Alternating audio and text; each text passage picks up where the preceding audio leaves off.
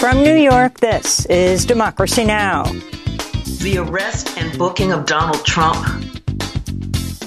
was a sign, a powerful sign, that the rule of law still holds, that accountability still is in the system, and that chickens will come home to roost. President Trump surrendered at the notorious Fulton County Jail Thursday night. He was booked on 13 felony charges for attempting to overturn the 2020 election in Georgia.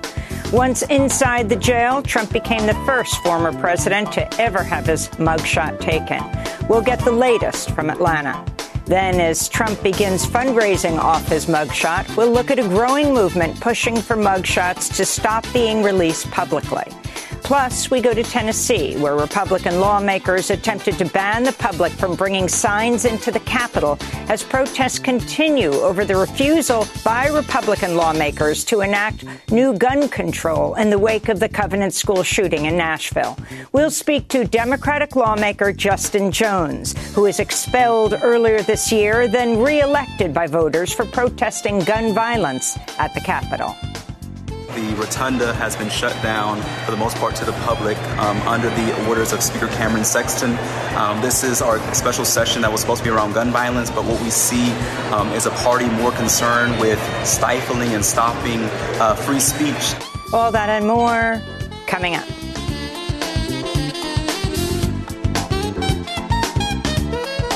Welcome to Democracy Now!, democracynow.org, The War and Peace Report. I'm Amy Goodman. Former President Donald Trump surrendered at Atlanta's notorious Fulton County Jail Thursday night, where he was arrested and booked on 13 felony charges over his attempts to overturn the 2020 elections in Georgia, which he lost. Once inside the jail, Trump was fingerprinted, had his mugshot taken. He was released after about 20 minutes later on a $200,000 bond. Trump briefly spoke to reporters at the airport after his release Thursday evening. I really believe this is a very sad day for America. This should never happen. If you challenge an election, you should be able to challenge an election. I thought the election was a rigged election, a stolen election, and I should have every right to do that. Trump's former White House chief of staff, Mark Meadows, also surrendered Thursday and was released on a $100,000 bond. Also booked was Harrison Floyd III, the former leader of Black Voices for Trump. Floyd is the only one of Trump's 18 co-defendants to remain jailed ahead of trial. He faces separate charges in Maryland of assaulting an FBI officer who served him a grand jury subpoena in February. On Thursday, Fulton County District Attorney Fani Willis asked to move the start of Trump's trial to October 23rd after one Trump co-defendant, Kenneth Chesebro, demanded a speedy trial. He's the lawyer who proposed Trump use fake electors to try to overturn the election. After headlines, we'll go to Atlanta, Georgia for the latest. Ukraine's government says it has dispatched amphibious troops to the western tip of the Crimean Peninsula, which has been occupied by Russia since 2014. It's the first direct attempt by Ukraine to reclaim territory in Crimea since Kyiv launched a bloody counteroffensive in June and came as Ukraine marked Independence Day, celebrating its split from the Soviet Union in 1991. Meanwhile, the Pentagon says it'll begin training Ukrainian Air Force pilots on F-16 fighter jets at an air base in Arizona after Ukrainian President Volodymyr Zelensky won pledges from Denmark and the Netherlands to deliver dozens of U.S.-made warplanes. Russian President Vladimir Putin has made his first public comments about Wednesday's plane crash that reportedly killed Russian mercenary leader Yevgeny Prigozhin and other top commanders of the Wagner Group. Speaking from Moscow Thursday, Putin sent his condolences to the families of the victims and praised Wagner's actions in Ukraine and several African nations. Indeed, if there were, and the primary data indicate that there were employees of the Wagner private military company, I would want to note that these people made a significant contribution to our common cause of fighting the neo-Nazi regime in Ukraine. We remember this, we know it, and we will not forget it. Putin described Prigozhin as a talented man who made mistakes throughout his life. Putin did not mention the June 24th mutiny led by Prigozhin that saw heavily armed Wagner forces advance toward Moscow. Meanwhile, U.S. intelligence officials have told reporters the plane carrying Prigozhin crashed as a result of an assassination plot involving a bomb or some sort of sabotage. In Kyiv, President Zelensky said Ukraine had nothing to do with Prigozhin's death and suggested Putin was to blame. In Zimbabwe, results from Wednesday's nationwide elections have started to trickle in, with parliamentary races putting the ruling ZANU-PF party and its main challenger neck and neck. Hordes of armed police with water cannons have been deployed to the National Results Center. Results of the presidential election have not yet been announced. The race pits incumbent Emmerson Mnangagwa against opposition leader Nelson Chamisa for the second time after Mnangagwa held on to power in 2018 in elections the opposition accused of being rigged. Chamisa is already accused his opponent of attempting to steal this election. Mnangagwa came to power in 2017 after leading a coup that ousted Robert Mugabe. Widespread delays during voting forced polls to stay open for a second day. Police on Thursday raided and arrested 41 local election monitors, prompting condemnation and accusations of interference by the ruling party. This is a voter in the capital, Harare. Ballot papers are supposed to be at polling stations 48 hours before the election starts. And come the election day, there is no ballot papers. We have to wait here for 12 hours, and there are no ballot papers. China has banned imports of seafood from Japan after officials began pumping treated radioactive water into the Pacific Ocean from the site of the wrecked Fukushima nuclear power plant. It's part of a plan to release more than 1 million metric tons of wastewater over the next 4 decades, drawing protests in Japan and across the region. Plant operator TEPCO, that's the Tokyo Electric Power Company, says it's filtered more than 60 radionuclides from the wastewater, leaving behind only tritium. TEPCO says levels of tritium being released are significantly lower than amounts released by normally operating nuclear power plants around the world, including those in China. Intense heat waves continue to grip much of the world, putting 2023 on track to become the hottest year on record. In Bolivia, the town of Villamontes reached 113 degrees Fahrenheit Thursday, matching the hottest winter temperature on record in the southern hemisphere. Extreme wintertime heat is also gripping southern Africa, where temperature records were broken in Botswana, Namibia, and South Africa. And southern Europe's experiencing a historic late summer heat wave, with hundreds of monthly records falling across France, Portugal, and Spain. Climate scientists warn this week 80% of Italy's alpine glaciers risk disappearing by 2060. This is Italian environmentalist Wanda Bernardo. We are here near the glacier and it is not cold. On the contrary, the zero temperature is rising again these days. There is another heat wave above 5,000 meters. The ice is retreating. The snow that covered it is almost gone. Here in the United States, a relentless and historic heat wave is continuing, with all-time temperatures records tied or broken in cities including Houston and New Orleans Thursday. In Hawaii, a new lawsuit brought by Maui County officials blames Hawaii's largest electric utility for wildfires that killed at least 115 people earlier this month. 388 people remain unaccounted for. The lawsuit accuses the Hawaiian Electric Power Company of failing to respond to red flag warnings on the day of the fires and allowing live wires to come into contact with dry vegetation. A new study links fracked gas wells in western Pennsylvania with cases of cancer, asthma, and birth problems. Researchers at the University of Pittsburgh found children who live closer to fracking sites were more likely to develop lymphoma. Meanwhile, residents of all ages had an increased chance of severe asthma, and pregnant people were more likely to give birth to babies with low birth weight. Western Pennsylvania is home to thousands of fracked gas wells. In Tennessee, the Republican-dominated legislature adjourned Thursday after a hectic special session this week on guns and public safety. This comes amidst mounting anger in the wake of the Covenant School shooting in Nashville earlier this year, which killed 3 children and 3 adults. Hundreds of protesters have rallied on Capitol grounds this week to demand lawmakers take action against gun violence. On Tuesday, a Republican leader ordered state troopers to remove people waiting to testify from a legislative hearing, provoking chaos and intense emotions. On Monday, Republicans imposed new penalties on lawmakers believed to be too disruptive and banning visitors from carrying signs. Members of the public circumvented the new rule by displaying words on their cell phones instead. A judge on Wednesday paused the ban on signs. Tennessee Democrat Justin Jones, a member of the Tennessee Three, was cut off at a House session after accusing the Republican House Speaker of racism over the new rules. Justin Jones, alongside Justin Pearson, was expelled earlier this year, then reelected by voters for protesting gun violence at the Capitol. We'll be joined by Tennessee State Representative Jones later in the broadcast. In labor news, some 150,000 auto workers could walk off the job next month as negotiations continue for new contracts with major automakers that include significant wage increases and benefits. The United Auto Workers is bargaining for pay increases of at least 40% over the next 4 years, which the union says was roughly equivalent to the recent salary hikes of CEOs at General Motors, Ford, and Stellantis. Contracts are set to expire on September 14th. This could be the largest strike of U.S. auto industry workers in at least half a century.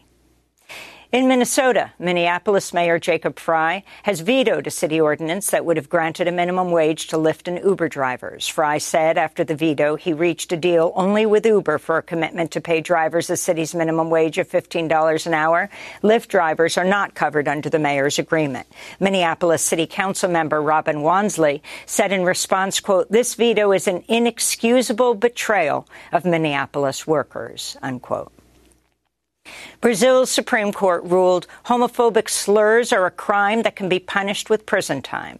The ruling was welcomed by activists as the LGBTQIA community remains a frequent target of violent attacks. Rights groups said there were 228 murders of LGBTQIA people in Brazil last year, which was also the final year of the presidency of self-proclaimed proud homophobe Jair Bolsonaro. And FIFA, soccer's global governing body, has launched disciplinary proceedings against Spanish Soccer Federation President Luis Rubiales after he forcibly kissed Spanish player Jenny Hermoso during the awards ceremony for the Women's World Cup. He also grabbed his crotch during the game as he celebrated in a spectator area he shared with Spain's 16-year-old princess Infanta Sofia. Rubiales is rejecting widespread calls to resign. The union representing Hermoso has demanded accountability as the assault has drawn further attention to misogyny and inequality in the soccer world and overshadowed Spain's historic victory. U.S. soccer champion Megan Rapinoe said, quote, "What kind of upside-down world are we in? On the biggest stage where you should be celebrating, Jenny has to be physically assaulted by this guy?" Unquote. Spain's acting Prime Minister Pedro Sanchez also addressed the issue. It is true that there has been some behavior, in this case, that of Mr. Rubiales, which shows that in our country, there's still a long way to go in terms of equality and respect and the equalization of rights between women and men. And those are some of the headlines. This is Democracy Now!, democracynow.org, the War and Peace Report. When we come back, Donald Trump has surrendered at the notorious Fulton County Jail on Thursday night. Booked on 13 felony charges for attempting to overturn the 2020 election. We'll have more. Stay with us. All we need in this world is love and unity. You can't go on that way. You can't do the things you want to do, 'cause there is no love and unity. No love at all. Love and unity. Every day is the same thing. You can't walk free along the street, 'cause there is no love. No love at all. Love and unity.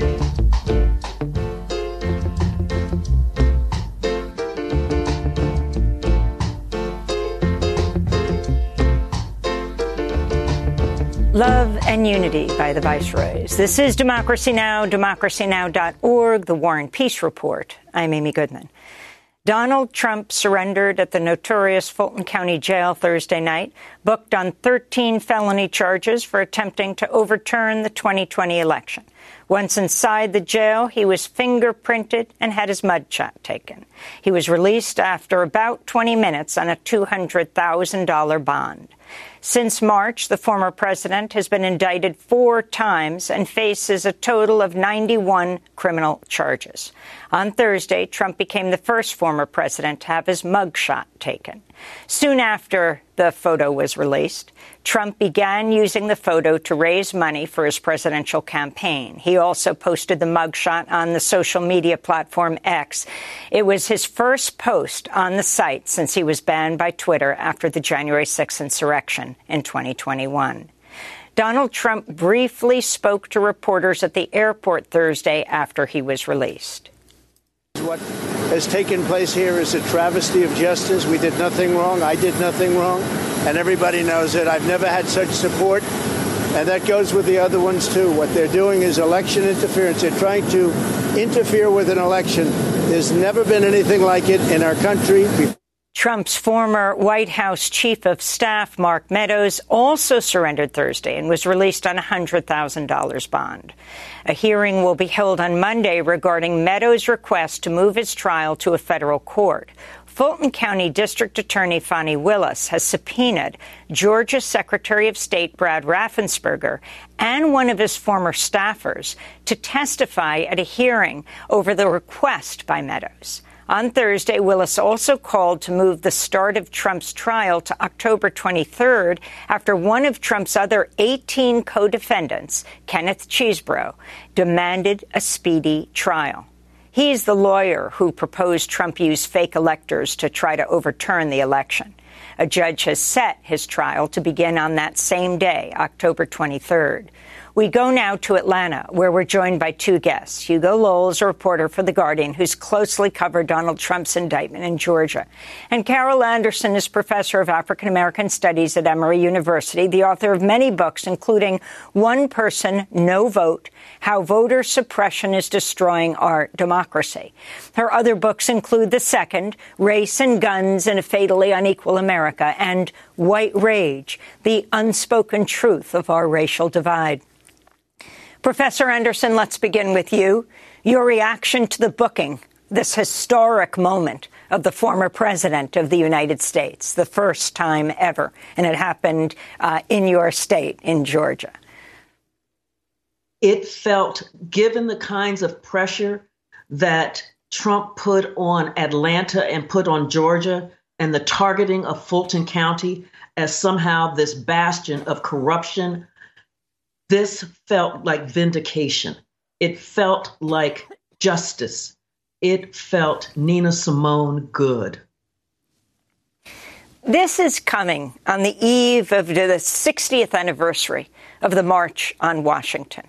In 1963, so many marched for voting rights, for civil rights. Talk about why you see this as a civil rights story. Oh, it was the attack on voting rights, because in Fulton County, well, in Georgia writ large, 90% of African Americans who voted for Biden. Over almost 70% of Latinos who voted in Georgia voted for Biden. And a little over 60% or so of Asian Americans who voted for Biden.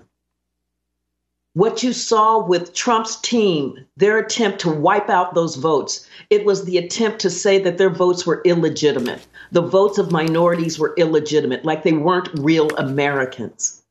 It was the same kind of assault that we saw in the Jim Crow era, that those weren't real Americans and their votes didn't count. It was as if the march on the Edmund Pettus Bridge in Bloody Sunday was irrelevant. And so it was seeing this kind of systemic and corrosive assault on the right to vote and to have your votes counted. And the way that African Americans were denigrated in that assault as illegitimate, as the source of criminality, as the source of fraud, massive rampant voter fraud, where you could have a Rudy Giuliani talking about Ruby Freeman and Shay Moss as drug dealers, passing out ballots as if they're passing out heroin and cocaine. That kind of assault on Black humanity was the same kind of assault that led to the Voting Rights Act. Hugo Lowell, you've been reporting on this for some time. We're speaking to you in Atlanta. If you can share your response to what happened last night, as you wrote in your article earlier this week, Trump had his legal team negotiate his booking to take place during the primetime viewing hours for the cable news networks. Well, Trump basically wanted to surrender in the evening on Thursday because he knew that if he could turn things into a spectacle, if he could turn it into a circus, he would be able to garner as much coverage as he could, and in doing so, distract from not only the severity of the charges, because he's being hit with a racketeering charge in this case, but also from the indignity of having to go through the booking process. You know, him arriving at the jail in a motorcade at the time that he wanted was as far as the special treatment that he got went.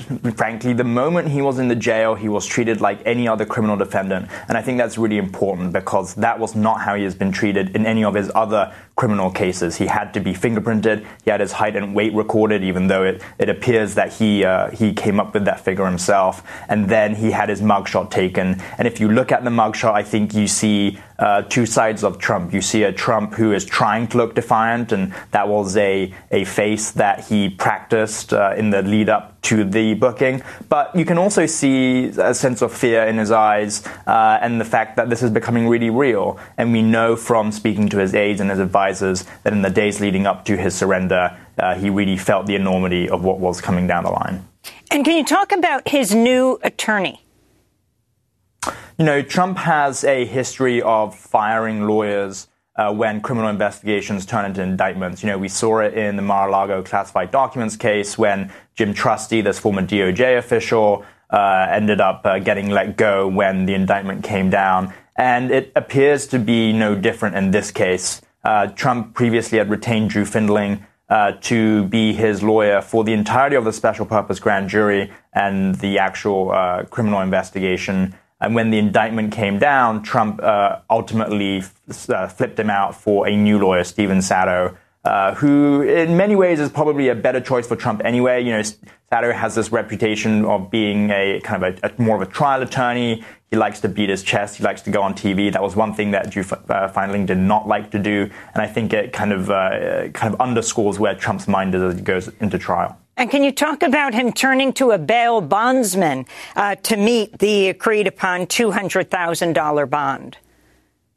Yeah, by going to a commercial bail bondsman here in Atlanta, Trump gets out of having to pay the full $200,000. He can basically put down 10% or $20,000 and satisfy his conditions of release here. And it's interesting that even though he went to a bail bondsman, he actually put up the $20,000, as we are told by people close to the former president, himself through his own money, which is unusual because all of his other legal fees and all of the other criminal investigations are being paid for by the Save America PAC. He's been paying basically all of his aides' lawyers' fees, his own lawyers' fees through the PAC, and to see him stand up this $20,000 himself was a notable departure, I think. You wrote a piece on Wednesday, Hugo, headline, Trump's plan to skip debate shields him from legal exposure. Explain. Yeah, I think this kind of speaks to how Trump's 2024 presidential campaign is so intertwined with the legal team. You know, I think people like to think, where does the legal team end and where does the campaign begin? But really, it's all wrapped up in the same operation. And that has its benefits, but it also has its drawbacks, because every time Trump has given televised remarks, whenever he's confronted with difficult legal questions, Trump seems to say a little bit too much and incriminate himself a little bit further. You know, with the last two times that Trump was on TV, when he did the CNN town hall, he exacerbated his legal exposure with respect to the writer Eugene Carroll, who the day after losing his civil case to, and he was basically a jury said he was a sexual assault perpetrator, he went and doubled down in his claims. And then when he was on TV with Fox in an interview, he basically conceded to holding on to classified documents even when he had been subpoenaed. And so I think there was a palpable fear among his lawyers and his aides that if he went and did the debate and he was cornered with a legal question, he might say something that would deepen his legal trouble. And so I think there was a sense of relief that ultimately he did not go to the debate and cause himself further problems. And Hugo Lowell, talk about these other developments. For example, that Chesebro asked for a speedy trial, which people are entitled to. And a date has been set for October 23rd, which has implications for all of the co-defendants, or as they're called, co-conspirators. And also Mark Meadows wanting to take this to federal court, and the hearing set for Monday, where now Brad Raffensperger, Georgia's Secretary of State, has been subpoenaed to testify. No, you're starting to see what happens when you have 19 defendants in a criminal case. And what is happening is basically you are getting different conspirators with diverging interests compared to Trump. You know, Trump's overarching legal strategy in all of these cases, the delay. He wants to delay past the presidential election because if he wins and he can, install himself as president, he can avoid any sort of criminal liability that comes with a potential conviction because he will be in office. But that's not necessarily the interests of the other defendants. Meadows, for instance, the former chief of staff, wants to remove his case to federal court. We expect Trump to want to do the same. But, how is Meadows going to defend himself? Well, he might say that he was working at the behest of the president. That's not exactly great for Trump. As for Ken Chesebro, the lawyer who came up with or was implementing the fake electors scheme, he moved for a speedy trial in Georgia, which under local rules here means trial will come, in 2 grand jury terms, and that's what, as you said, has been set for October 23. But that is not in Donald Trump's interests. Again, Chesebro gambled a little bit here and thought maybe the district attorney wouldn't be ready to go to trial. But as we have reported in kind of the past several weeks, the delay from the end of the special purpose grand jury to the indictment appears to have been time where the district attorney was anticipating these pretrial motions and these pretrial rulings that might come and basically ensuring they would be ready to go to trial. And this might be the thing that turns around and bites them where they didn't anticipate it. And can you talk about Harrison Floyd III, the former leader of Black Voices for Trump, the only one of Trump's 18 co-defendants who remains jailed? Yeah, this was quite a turn yesterday. Harrison Floyd self-surrendered himself at the jail in Atlanta without having negotiated a bond agreement. And so what happened was he was booked and processed like everyone else, and then he remains incarcerated in the jail because he doesn't have negotiated conditions of release. And I think this was quite extraordinary because it appears that the district attorney's office had tried to tell him to come to their office and negotiate some sort of conditions of release, and he didn't do that, and he self-surrendered. And ultimately, that is the predicament that he finds himself in, which is unique among all of the 19 defendants. Let's go back to Donald Trump speaking last night. I really believe this is a very sad day for America. This should never happen. If you challenge an election, you should be able to challenge an election. I thought the election was a rigged election, a stolen election, and I should have every right to do that. So, Professor Anderson, he is clearly framing this as a free speech issue. You should be able to challenge an election. You should be able to speak freely. Your response? It wasn't that he just challenged an election via free speech. It was the criminal actions that he undertook in order to overturn the will of the voters.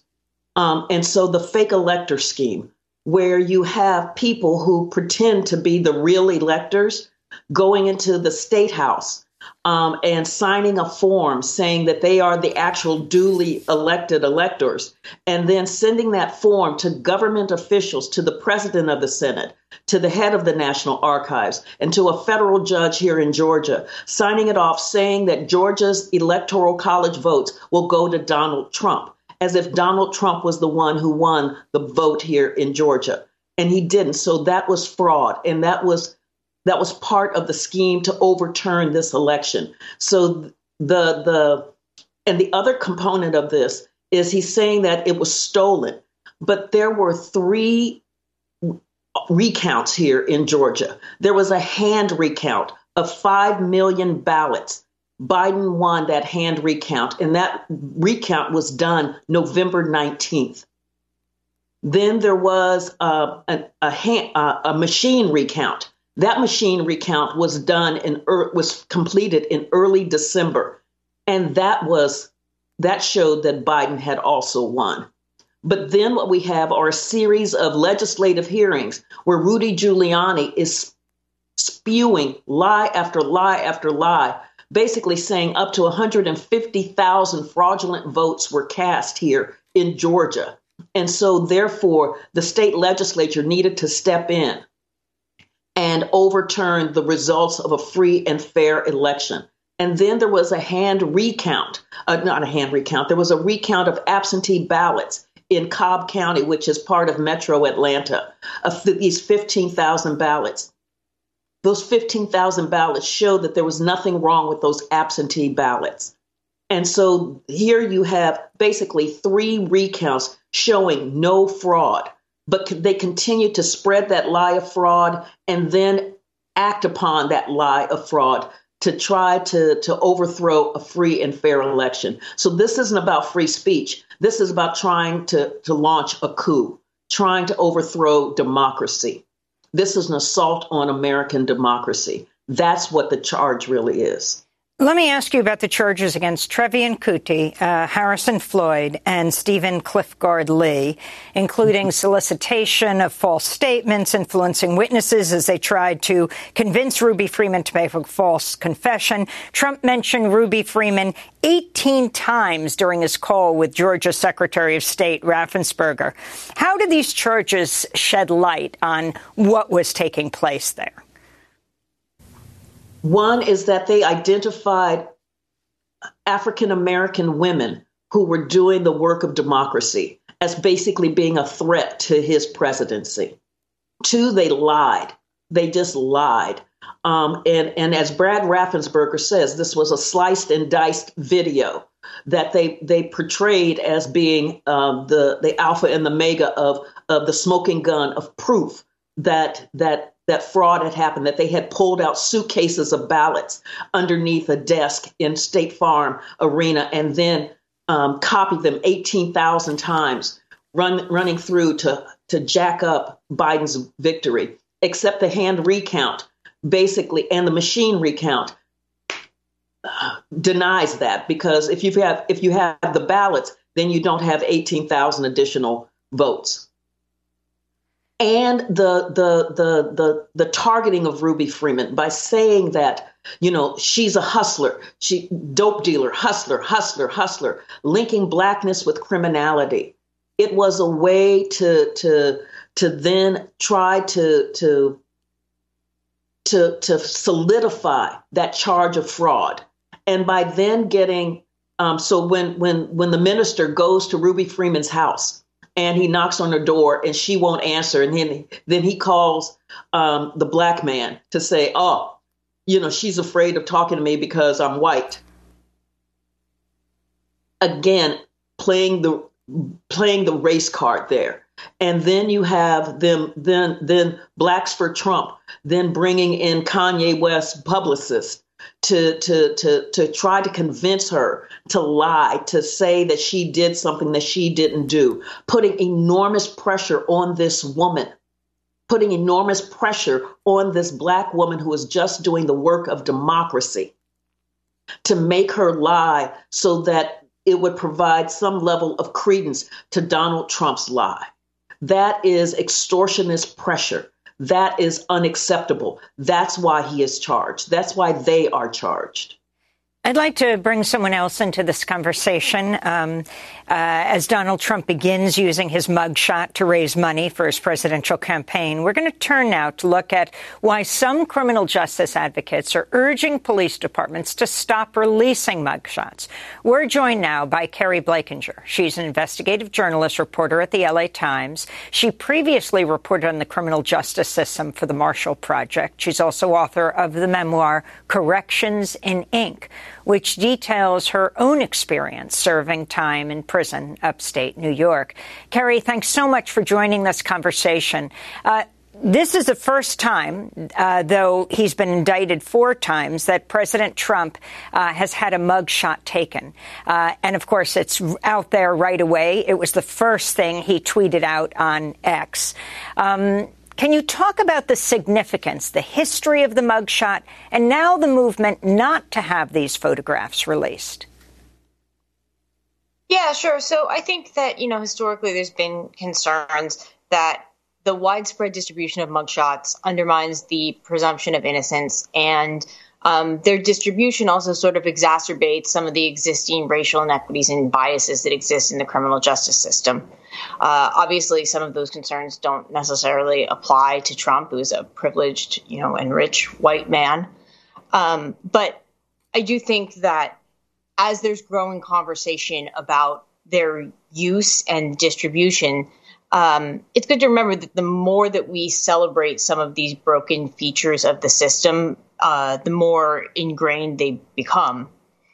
There's been a lot of conversation about whether mugshots should even be released at all. I think in recent years, it's tended to be more focused on whether media should distribute them, which is a separate conversation from whether they should actually be released. And it's worth remembering that some of the first jurisdictions that Trump was charged in, the norm would have actually been not to release mugshots. The DOJ has not released mugshots ever, as far as I know.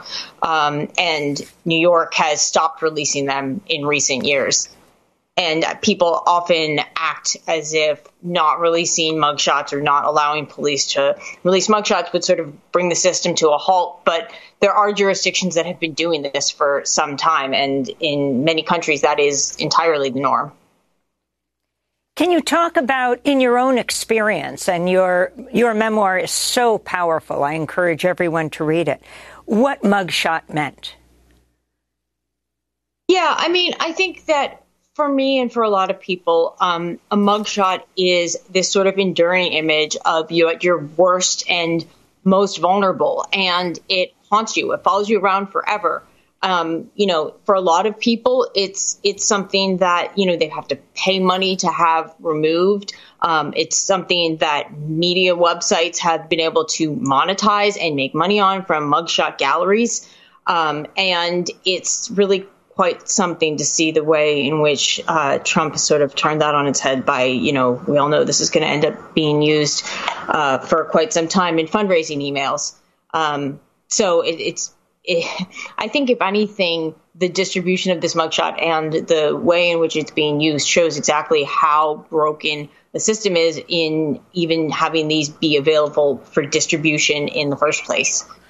I wanted to bring Carol Anderson back into this conversation. Professor Anderson at Emory, the use of mugshots and how it's been used, but also the reverse of that. For example, John Lewis, his mugshot became famous, a symbol of what he was willing to risk to fight for voting rights in this country. Right. And so we also have the mugshot of Martin Luther King in Montgomery. And so that mugshot was designed to try to show that the fight for civil rights was criminal, that these were criminals. And so it was flipping the issue of criminality, which was one of the key elements of the civil rights struggle, one of the key strategies of the civil rights struggle, of flipping the sense of criminality, of Black criminality on its head and saying, no, what we're fighting for is American democracy. You get the inverse with Trump, though, because it's always so perverted is not the word, but it is always so Kafkaesque that what you're seeing is not what it really is. In the struggle for civil rights, though, it was really about how do we fight for American democracy? How do we change the narrative of who Black people are in this nation?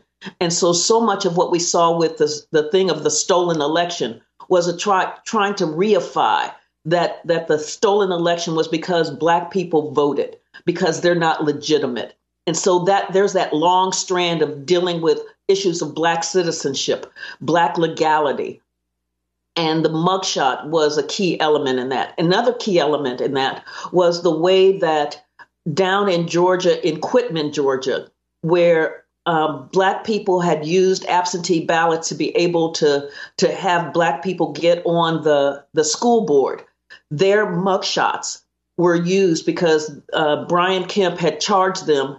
He had led the GBI to charge them with voter fraud. There was no voter fraud, but their pictures, their mugshots were used on the front page of the newspaper as a symbol of Black criminality, Black theft of elections, Black theft of democracy. And so the mugshots have these various ways of being deployed to send a signal, to craft a narrative or to reinforce a narrative. I wanted to go from mugshots to bail. Kerry Blakinger, you also recently wrote on social media, when I got arrested for drug possession in 2010, it was considered such a serious offense I was not eligible for bail.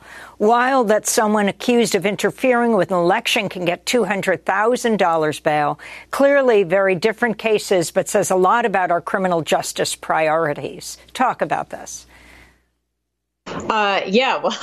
I think I kind of said everything on that one in the tweet. But I related to bail.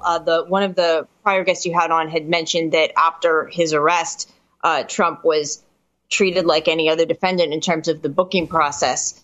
And that sort of made me think about, I mean, if that were true, I think if he were treated like any other defendant, he would have been given a bail amount he couldn't afford and left to die in a filthy cell, because that is what happens in the Fulton County jails. They're particularly notorious jails. And I think that this relates to both the issues of bail that I, alluded to in that tweet, and also just the general conditions of confinement that a lot of people face behind bars.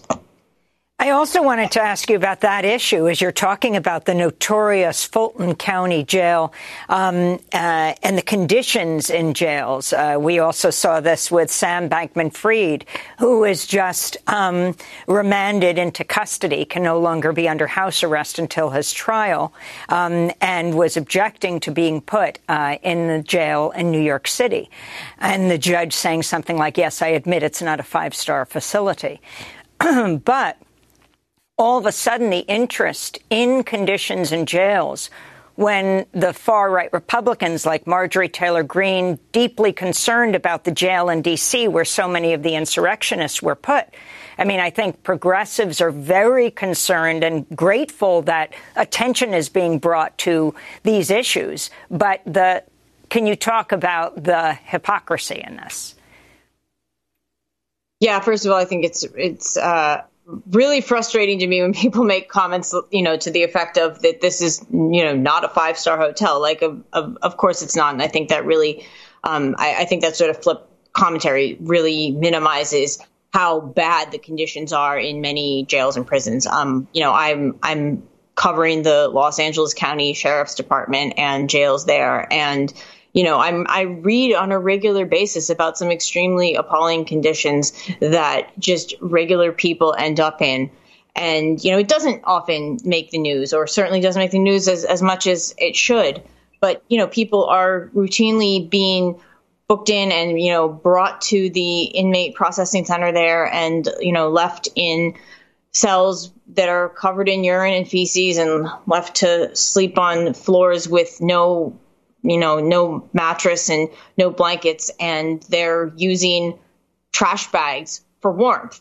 And these are the conditions that many people face. And I think it's great if this whole, situation ends up resulting in people on both sides of the aisle thinking more about bad jail and prison conditions and ways to actually solve that problem.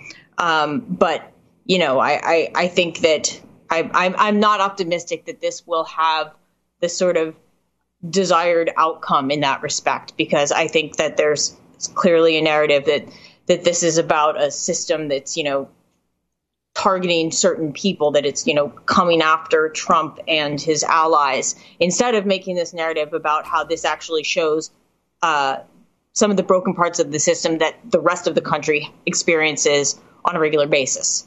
Well, I want to thank you all for being with us, and let's not forget it was LaShawn Thompson who died in September after a 3-month stay in the Fulton County Jail. His family said he was eaten alive by bedbugs. Carrie Blakinger, we thank you so much for being with us, reporter at the Los Angeles Times, author of the incredible memoir, Corrections in Ink. Carol Anderson, professor of African American Studies at Emory University. Read all of her books. And Hugo Lowell, reporter at The Guardian. Both Professor Anderson and Hugo Lowell speaking to us from Atlanta. Coming up, we go to Tennessee to speak with Democratic state lawmaker Justin Jones. He was expelled earlier this year, then reelected by voters for protesting gun violence at the Capitol. This week, Republican lawmakers attempted to ban the public from bringing signs into the Capitol around a special hearing on gun violence. Stay with us. Do I let you down? And I don't dream about tall buildings, and I don't try to leave the light on. Doesn't tear you up when I give up what you gave me. Are you still gonna try to save me now? Am I still gonna make you proud? Are you still gonna say you love me anyhow? If I lose a straight and narrow for the long way out, am I still gonna make you proud? Do I make you nervous when I dig a little deeper? My heels start pushing through the ground. My stubborn hands hold tighter. Do you try to break them free? Make You Proud by the Nashville-based musician Madeline Kelson. This is Democracy Now!, democracynow.org, The War and Peace Report. I'm Amy Goodman. We end today's show in Tennessee, where the Republican-dominated legislature started a hectic special session this week on guns and public safety. This comes amidst mounting anger in the wake of the Covenant School mass shooting in Nashville in March, which killed 3 children and 3 adults. As hundreds of protesters rallied at the state capitol to demand lawmakers take action to stop gun violence, Republicans began the session Monday by imposing a ban on visitors from carrying signs and adding new penalties on lawmakers considered disruptive. This led to a dramatic confrontation Tuesday when a Republican lawmaker ordered state troopers to forcibly remove 3 gun control activists and mothers for holding signs at a House subcommittee hearing.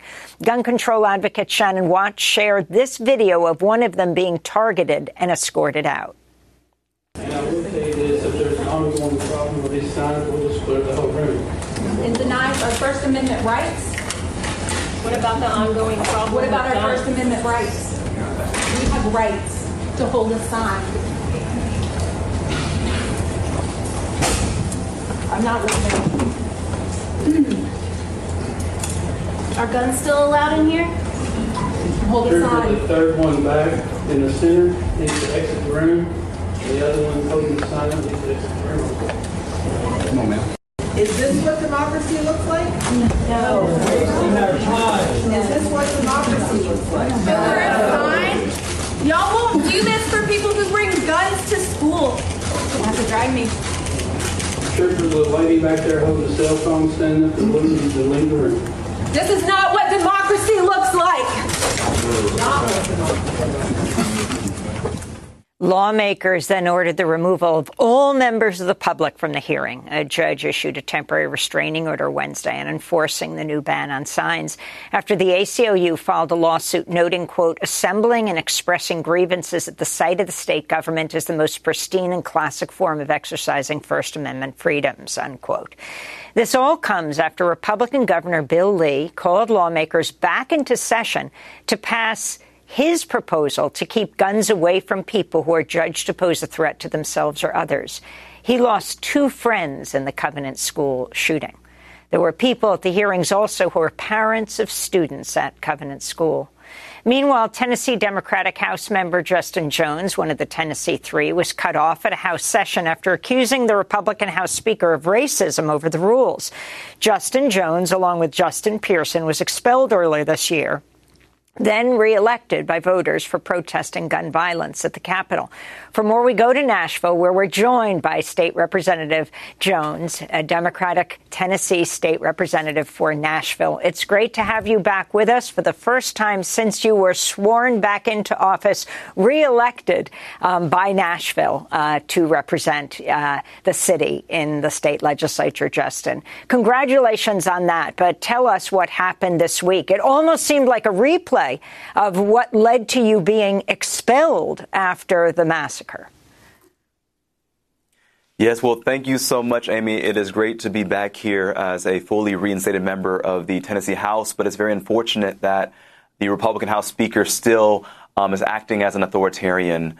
It has been a very disturbing special session in which we have our own mini-Trump, a man who violates constitutional rights, who tries to shut down dissent, who tried to overturn the election results in my district and Representative Pearson's district by expelling us and ignoring the voices of our constituents. The Tennessee Capitol does not look like the people's house. It's been shut down. There are cordon ropes put around the rotunda so people cannot protest and exercise their First Amendment right fully. The half of the gallery has been shut down, is only open to lobbyists. And so people can only sit on one side and have to get there hours early just to make it to sit for session. And then are not allowed to properly go to even use the restroom. As you saw, the Speaker has instituted new rules where small paper signs are not allowed, but you can still bring a gun into committee, but you cannot bring a small paper sign that says stop gun violence until the judge granted that temporary restraining order that the Speaker is now challenging. And in his continued attempt to silence lawmakers, if we're ruled out of order, we can be silenced indefinitely on the House floor under the new House rules that were instituted by the Republican supermajority. Nashville's News Channel 5 looked at whether state troopers should have been used to forcibly remove protesters from the Tennessee Assembly. Reporter Phil Williams spoke with Democratic State Rep Jason Powell and others. This is the clip. What it says is that we have arrived in a very scary and sad place in the state of Tennessee. In preparation for this special session, the Highway Patrol brought in an army of state troopers. Those troopers have been used to put the state capitol on a virtual lockdown, limiting the number of Tennesseans who are allowed inside to witness the debate with their own eyes. That despite a state law that lays out just two basic duties for the Highway Patrol. They patrol state highways and enforce all laws regulating traffic on and use of those highways, and they assist the Department of Revenue and county clerks in the collection of all taxes and revenue going to the state. Clearly, in the past few years, we've seen the state troopers become a militarized force on behalf of members of the General Assembly. That News Channel 5 report, can you respond to it to explain to a national audience what is going on in Tennessee in the State House? Justin Jones. Yes. Hundreds of state troopers have been deployed to the state capitol, not to protect us from the Proud Boys who were there on Monday, not to protect us from these fringe gun extremists who were outside the Capitol with AR-15s on Monday, but to stop nonviolent, peaceful protesters, predominantly mothers, who are saying we want our children to be safe in school. These were mothers dragged out of committee. These are mothers who are being told to leave the House gallery because the Speaker is so fragile and so afraid of the First Amendment and is doing everything in his power to make sure Tennesseans know that he feels that he is king. But really what it is, it's false power. They're so fragile by having these troopers descending on mothers, on community members, on clergy, that it's showing for the world that Tennessee is a very dangerous signal as to what will happen when these authoritarians are in power. I hope that people see what's happening in Tennessee because it can happen anywhere in this nation if we're not careful. And so these troopers are being deployed. Some of them are even telling me that they don't want to do this, but they have to follow the direction of the Speaker. And so they're being used as his private security force to silence citizens, to silence dissent, to silence democracy. And it's unacceptable. And we're spending thousands of dollars of taxpayer money to fund these troopers to be in the Capitol, to act as this goon force to shut down protests, which is ridiculous. Not even just protests, Amy, but people just sitting there in committee holding up a sign to have their voices heard. This is the most simple act of resistance is being met with harsh repression. It is shameful, it is immoral, it is unjust, and it is unconstitutional, as the judge has told us, that is granted a temporary restraining order against the Speaker of the House. He's now appealing that, saying, well, it's his power to do whatever he wants, basically, in the House. But Cameron needs to know, the Speaker of the House, Cameron Sexton, needs to know that the Tennessee Capitol is not his fraternity house, it's not a country club, it's not his palace, it is the people's house, and we're going to resist his unjust rules and his unjust governance in this state. You have had an ongoing battle, I think it's fair to say, with the House Speaker, Cameron Sexton, from before you were a state legislator. I mean, you were one of those who led the battle to remove the bust of Nathan Bedford Forrest, the Confederate general, the first grand wizard of the Ku Klux Klan. You were fighting Cameron Sexton, who voted against the removal of that bust in the state capitol. Can you talk about the significance of that to this day, where we're on the eve, August 28th, the 60th anniversary of the March on Washington, Justin? Definitely. I think that history is looking at this moment because that march toward freedom and justice is continuing in a state like Tennessee. We're on the eve of that March on Washington, and we reside in a state where Dr. King was assassinated here, fighting for racial and economic justice. And these are the things that my colleagues on the other side of the aisle, especially Speaker Sexton, are so afraid of, is that we come in the spirit of that tradition of civil disobedience, of civil rights, of good trouble, that is about showing to the world that we can be a better state and a better nation. And so when I look at Cameron Sexton, he's lied on me on the radio. He's had me arrested. I was banned from the Capitol before I was a lawmaker. But I want people like him to know that when we're fighting for common sense gun laws, we are fighting for their children too. That what we're doing is for generations who are yet unborn. It's looking at our ancestors, the lineage of liberation of which we are part, but it's also looking at the generations to come after us, to say that we are fighting for a Tennessee. We're fighting for a nation that is at peace with itself, that we can be voices of conscience in the midst of this chaos and confusion. And so Cameron Sexton is on the wrong side of history. He represents the spirit of Bull Connor, the spirit of George Wallace, and we saw what happened to them, Amy, and I think that the same will be said of Cameron Sexton. The same will be said of Donald Trump and Ron DeSantis, those who are authoritarians, who are abusers of their power, who are trying to maintain this white power structure, this plantation politics. It is collapsing. Their power is false. It's weak. And that's why we're seeing such repression, because as we say in the South, a dying mule kicks the hardest. And this mule of white supremacy and of exploitation of people is dying. And this new generation is rising up. Today's my birthday, Amy. I'm turning 28. And as a young person, I'm so hopeful as to what this nation will be. I'm so hopeful for what America will be. And I say that on this show, that democracy now is democracy forward. And we're going to do whatever we can with the time that we have to make sure that democracy sustains in this nation, multiracial democracy based on human rights and human dignity. State Representative Justin Jones, repeat your age on your birthday today. I turned 28 today. Well, happy birthday. I wanted to end by asking you, if this state session was called by the Republican governor, Bill Lee, who lost dear friends in the Covenant School massacre — this was a conservative Christian school — if you feel that lines are actually breaking down, you've had people coming up to you from the school, thanking you for standing up against gun violence. Do you see hope for the future on your 28th birthday? I see so much hope. As I'm sitting here right now, I'm thinking of Melissa, who is one of the Covenant mothers, who came up yesterday and pinned a ribbon that they had made with the school colors on me and said that I'm Republican, but you fought for our children. You fought for us. And that means the difference. We're seeing breakthroughs and fault lines breaking here. Their narratives and their facades of power are breaking. And it really is showing us that we can build a state that is multiracial, that transcends this issue of left and right, but talks about right and wrong. These mothers, so many of them are Republicans, are saying these men like Cameron Sexton do not care about our children. They don't deserve to be in power. And they're transforming the state. They're coming together, and we're building a new coalition to transform Tennessee. And I believe it can be a model for the nation. Democratic State Representative of Nashville, Justin Jones, happy birthday, and happy birthday to our digital fellow, Eric Halverson. I'm Amy Goodman. Thanks.